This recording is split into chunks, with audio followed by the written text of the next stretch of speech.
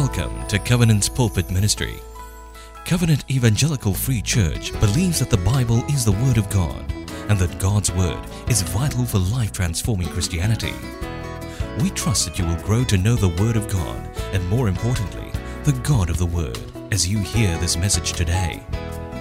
May God bless you as you open your heart to His Word.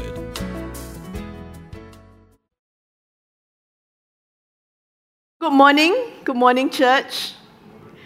You know, in 1980, how many of us were around there? That was a year that was significant because that was the year that the World Health Organization declared the death of smallpox. Many of us don't know what smallpox is.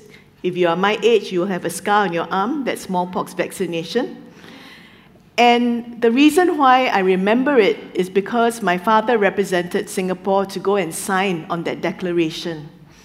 And so it was significant because it was a battle, and it's really hard to eradicate disease or infectious disease. Because if you look at us now in 2023, we just got through a major pandemic that shut down our borders, shut down travel, changed our work, it changed our lives. And so we recognized that smallpox was just one battle. And there are many battles that we are facing day after day. And so in the midst of all these battles that don't seem to end, we land today with Daniel chapter 11. It's a whole chapter about many battles, many kings, very detailed series of visions. And some scholars actually look at this passage and they say, you know, these could be visions talking about the end times.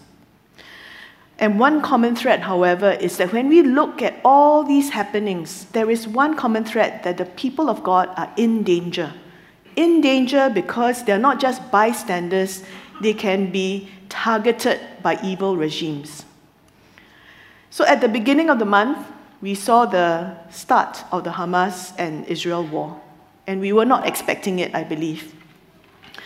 And it just underlines the fact that we live in a very dangerous world. What about spiritual battles? You know, as we serve God, spiritual warfare is real. And so some of us, maybe because of our experiences, we get a little bit frightened about serving God. You know, what does it mean? You know, when you face spiritual opposition, it impacts us, it impacts our families, and we may get fearful. So then, how can we as God's people be steadfast in the middle of many battles? And so as we look at Daniel 11, there are two things that I want us to anchor on today. The first is that the enemies of the kingdom are limited by God's appointed time. And the second is that the people of the kingdom are refined until God's appointed time. So allow me to pray for us as we unpack God's word. Father God, you are King of kings and Lord of lords. And so as we look at your word today, will you open our eyes to the truth that you are in control, even if you seem to be silent. And you are always acting upon the behalf of your people to refine us, to draw us closer and closer to you. And so today I ask that you give us open hearts, open minds, so that we can hear your truth as we look at your word today. In Jesus' name we pray. Amen.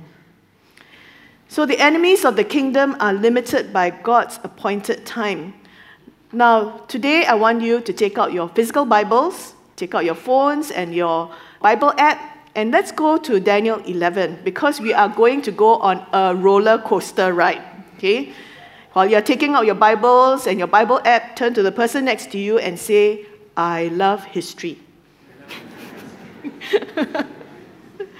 Okay, we are going to look at a portion of history in Daniel 11, and it's a historical sketch of rulers from the Persian to the Greek Empire.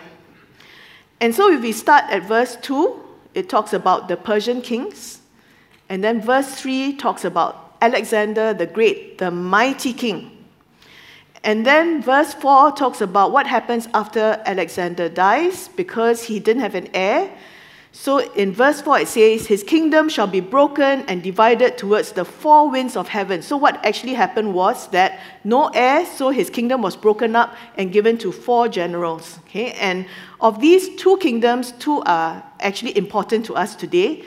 The kingdom of the north, which is the Seleucid Empire, under Seleucus at the time, and the kingdom of the south, that's the Egyptian kingdom. Okay? So then after that, if you continue to trace down from verse 5 onwards, you will see that there are accounts of the kings of the south and the kings of the north, right? And so the first part, verses 5 to 20, is all about these different kings, and everyone, has got struggles, they're plotting, they've got struggles, but then it all comes towards a very long account about one king, and his name is actually, in the Bible, labeled as the contemptible person. Contemptible person. Okay, what is contemptible? It's obviously somebody not very good now. Okay, so this is Antiochus Epiphanes, and Daniel 11 actually devotes 15 whole verses about this particular king. And so why is he so important? I believe this contemptible person was the epitome of evil that was opposing God's kingdom. And he, as an oppressor, was a representation of many oppressors that will oppose the kingdom of God over the ages. What were the characteristics of this arch-villain? If you look at Daniel 11, verse 21, it said that Antiochus was a usurper, because he was someone to whom royal majesty had not been given. And this is because Antiochus was actually not meant to take the throne. It was his nephew Demetrius who was held hostage in Rome, and while he was held hostage there, Antiochus Epiphanes came and he grabbed the throne for himself. Then the second thing is that he's a deceitful flatterer. And verse 21 to 24, it says that he obtained the kingdom by flatteries, he scattered among them plunder, spoil, and goods. And actually, history tells us that what he would do is that he goes in the streets and he's throwing money to the common people. Of course, you got money, take lah, right? And then he would have grand banquets for his nobles, for the aristocracy, with huge amounts of gifts and food and entertainment. And thirdly, Antiochus was a ruthless conqueror.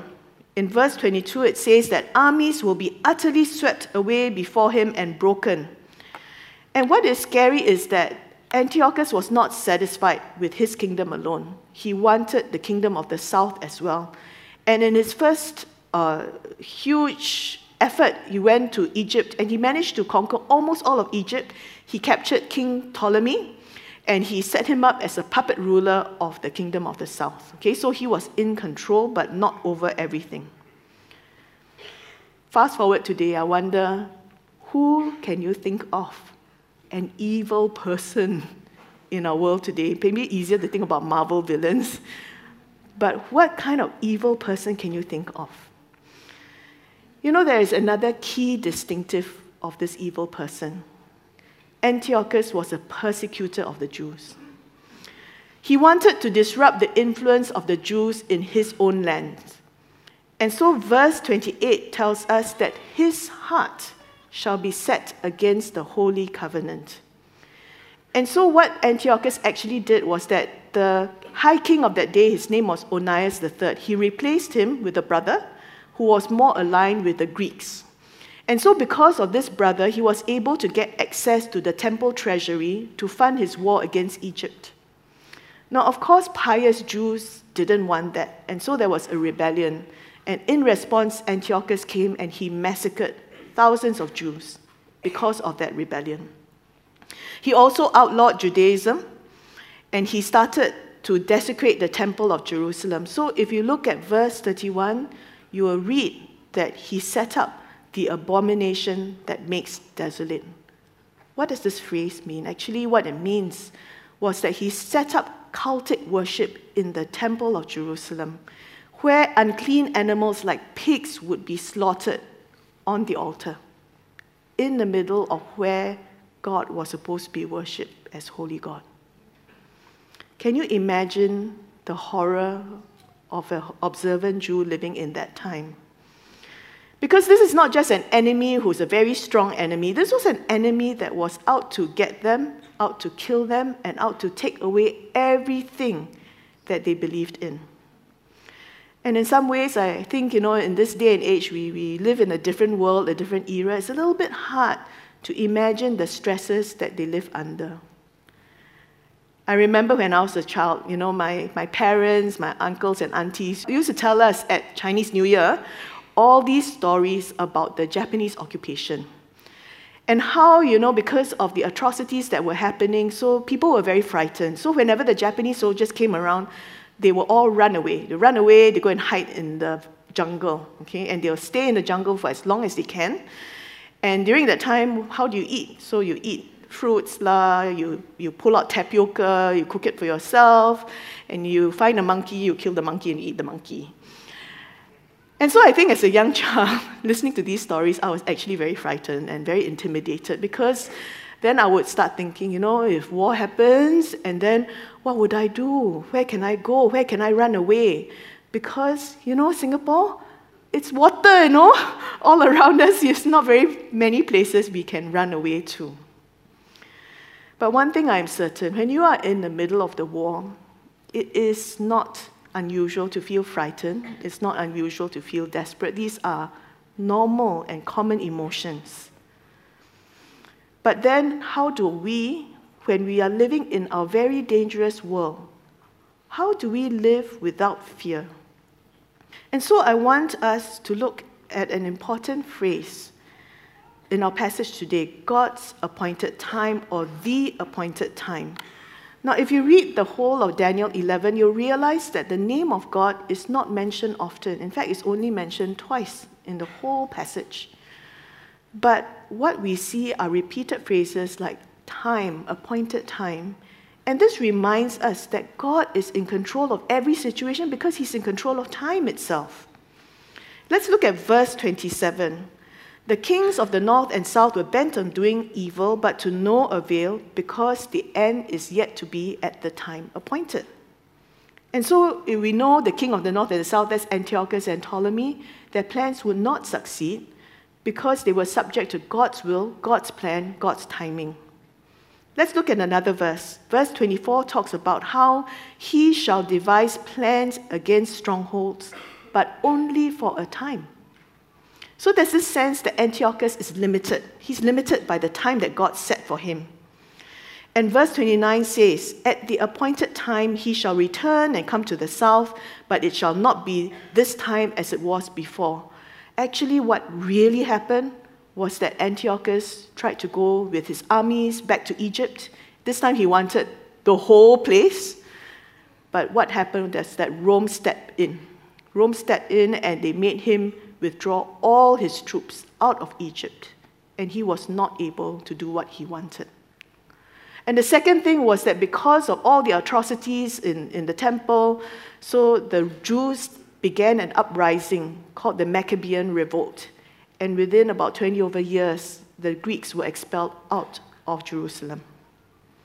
And so as we see history unfold, we need to recognize that history belongs to God. It is his story. So what's the significance of Daniel 11? Why is this chapter placed there for our reading? I believe as we read account after account of kings and battles, we need to recognize that God is unfolding his own story. For every king cannot stand in the face of a greater power that is God. And there's not a single plan that can succeed if God chooses to thwart that plan. And so I want us, as you look at your Bibles, just continue to read down the passage. Because you're going to realize that Daniel writes phrases. Verse 12, he shall not prevail. Verse 14, they shall fall. Verse 17, it shall not stand. Verse 19, he shall stumble and fall. So all these verses are just pointing out that it doesn't matter which king, that there is a limit imposed on every one of them by God's purpose, God's timing. And so God is the ruler. Today in 2023, we live in very fearful times because we see wars, we hear rumors of war, and yet at the same time, we should not be surprised. Because if you turn to the next chapter, Daniel 12, verse 1, it speaks of a troubling time to come. And there shall be a time of trouble, such as never has been since there was a nation till that time. Not surprising. It is predicted. So in times like this, we need to remember God. Let's pause and think about another king, David, a king and a man after God's own heart. Now, David was a man who had many battles. If you know the story of David, you know even to his old age, he was fighting battles. But why did he please God? Because he believed God and trusted in him. If you look at Psalm 31, verse 14 and 15, David writes, "But I trust in you, O Lord. I say, you are my God. My times are in your hands." My times are in your hands. And so God does not call us to fear. He calls us to trust him because he is ultimately in control, and his plans for every nation, for your life, for my life, are perfect. And so in this theme of his story, we need to understand God has a good plan. But then we also need to understand that God's people are not immune to troubles, and God's people can face tough times as well. So the people of God, the people of the kingdom, are refined until God's appointed time. Wendy Widder comments that Antiochus IV's reign separated Jews into two groups: those who forsook the Holy Covenant in favor of Hellenization, and those who were faithful to God and so firmly resisted both Antiochus's charms and threats. Now, what had been happening was that the Jews were being pushed to abandon their faith either by threat or by temptation. So if they circumcised their sons, or if they observed the Sabbath, or if they even owned the Torah scroll, it's a death penalty. And on top of that, they were made to sacrifice to unclean animals to a foreign god. On the other hand, they were being tempted. You get a better life if you follow the Greek lifestyle. It's more modern, it's more attractive. Religion that you have is outdated. And so the Jews of Antiochus' day needed to make a choice. Behind all the battles that we read about in Daniel 11, actually there is a greater battle. And that's the battle for the allegiance of God's people.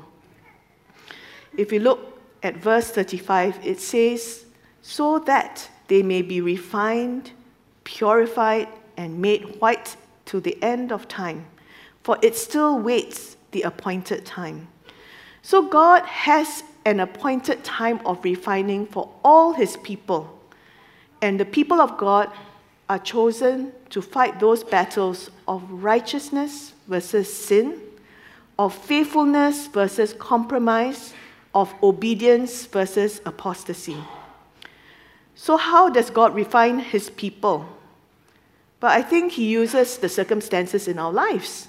God doesn't willingly bring pain into our lives, but he uses them to open our eyes so that we make those choices that will draw us closer to him. But you and I know that when we face tough times, what's the first question we ask? Why me? What's the second question we ask? When will this end? Maybe we are asking the wrong questions. Because if you remember Jesus' disciples, after Jesus was crucified, resurrected, you would have thought these guys got it, they understood a bit more. What happened was that they sat Jesus down and they said, in Acts chapter 1, verse 6 and 7, "Lord, will you at this time restore the kingdom to Israel?" Because for them, it was the human kingdom that was at the foremost of their minds. I think Jesus was very good. He didn't knock them on the heads. He said, "It is not for you to know the times or seasons that the Father has fixed by his own authority." And so therefore it reminds us we need to ask the right question. It's not the when question or the why question. It is the what question. What are you trying to teach me, Lord? What do you want me to do in my tough season? So what are tough times for? Daniel 12 verse 3 says that those who are wise shall shine like the brightness of the sky above, and those who turn many to righteousness like the stars forever and ever. You know what we are called to do? We are called to shine for Jesus. So history traces the rise and falls of kings, but God's story, his story, is always to return his people to righteousness, to faithfulness, and a right relationship with him. And so as believers, we are set apart for God. We are set apart to be pure and to be holy before him. And we are called to be countercultural in order to shine for him. 2 Corinthians 7:1 reminds us, "Since we have these promises, beloved, let us cleanse ourselves from every defilement of the body and spirit, bringing holiness to completion in the fear of God." What does being set apart mean then? It means that we choose to love God and obey him. What God tells you to do, just do it. We choose to deal with sin decisively in our lives. And I think we need to choose not to ignore that sin, because that sin is offensive to God who is holy. We choose to forgive 7 times 7, many times, because he calls us to. We choose to live with integrity even if no one is watching us. And we choose to shine for Jesus, not just like Sunday Christians. We shine for Jesus from Monday to Sunday, week after week. And we need to choose to fear God and not fear people and the circumstances around us.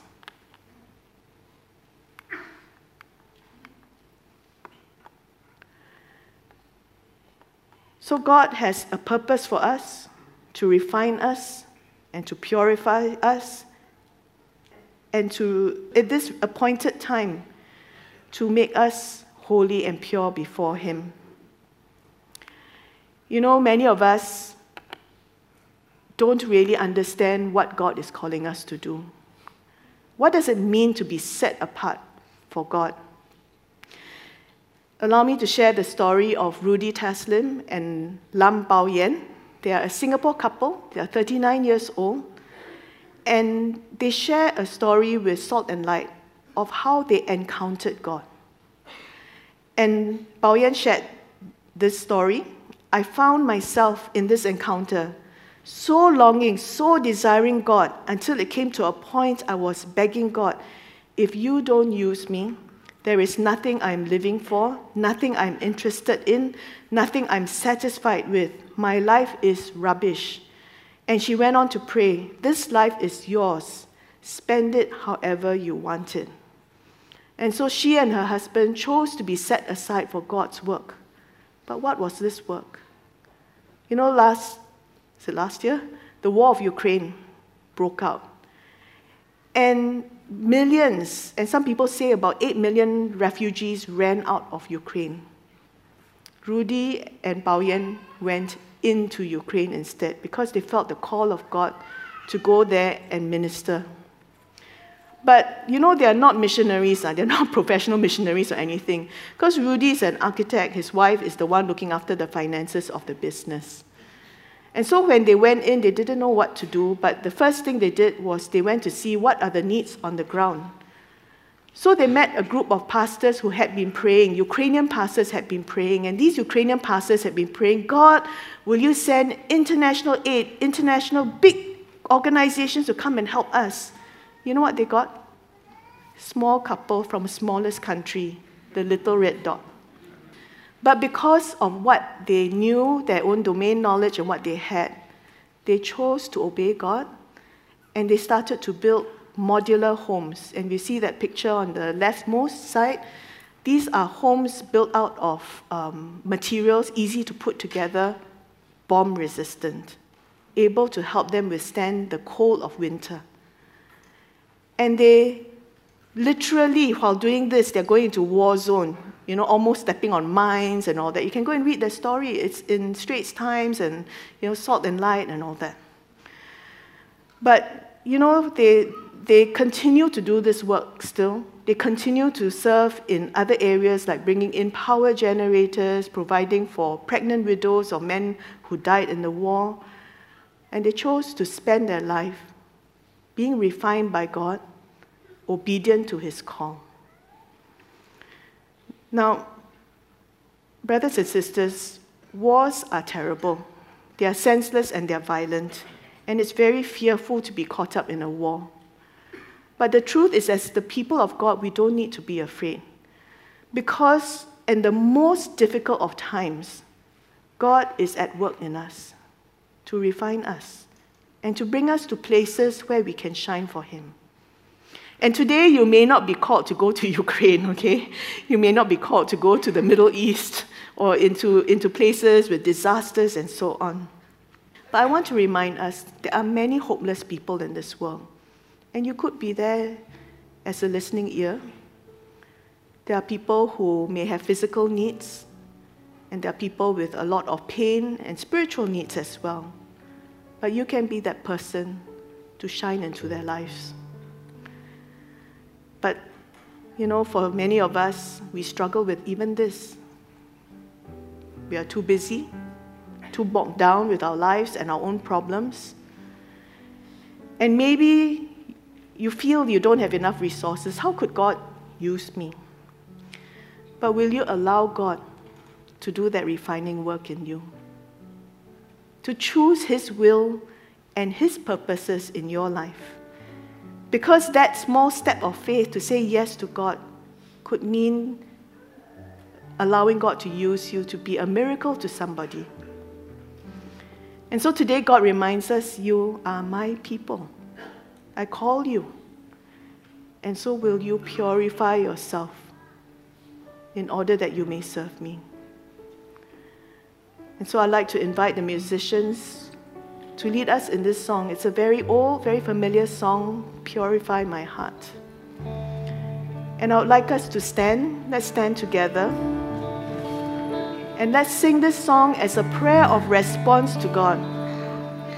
To choose to be set apart for Him, that He'll purify our hearts and make us like precious materials in His hands.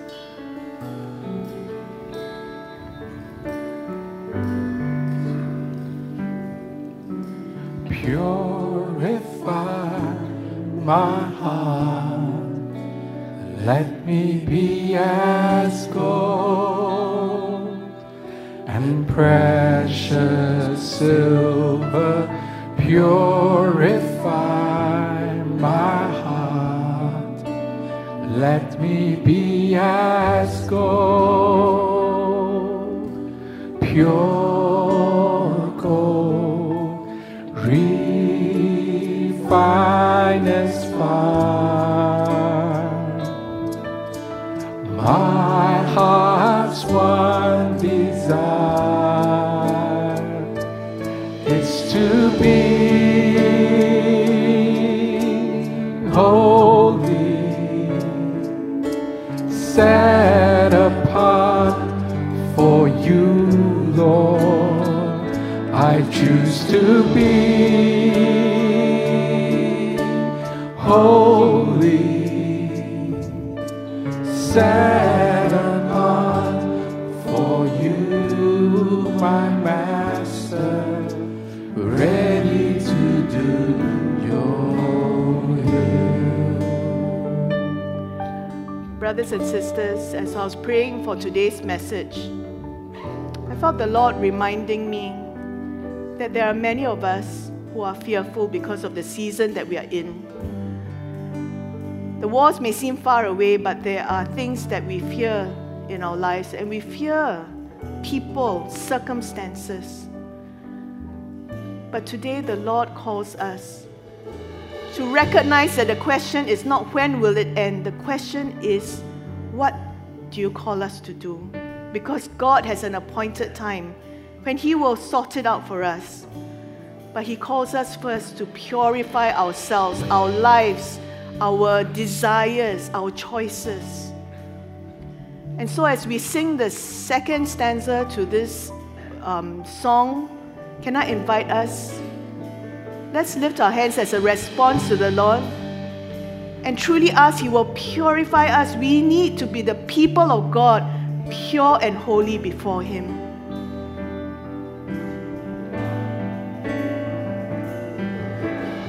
Purify my heart, cleanse me from within, and make me holy. Purify my heart, cleanse me from my sin. Deep within, refine and spine. My heart's one desire is to be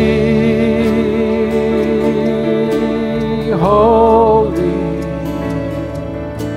set apart for you, Lord.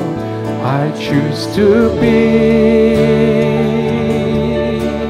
holy, set apart for you. I choose to be, I choose to be holy, set apart for you, my Master, ready to do your will. God, our Heavenly Father, I thank you that we have a part in your story. Your story tells us that you are in control. You are the King of Kings and the Lord of Lords. And so we do not need to be afraid, because you, at your appointed time, will bring our chapter to a close in the most glorious way, because you reign. And so today we ask, Lord, we want to honor you with our lives so that we can shine for you. Will you refine us, purify us, your people? Give us courage to follow you in all our difficult circumstances. Help us not to be afraid, because we know that you are King. Set us apart, Lord, so that we can shine for you. And all the people of God together say, Amen.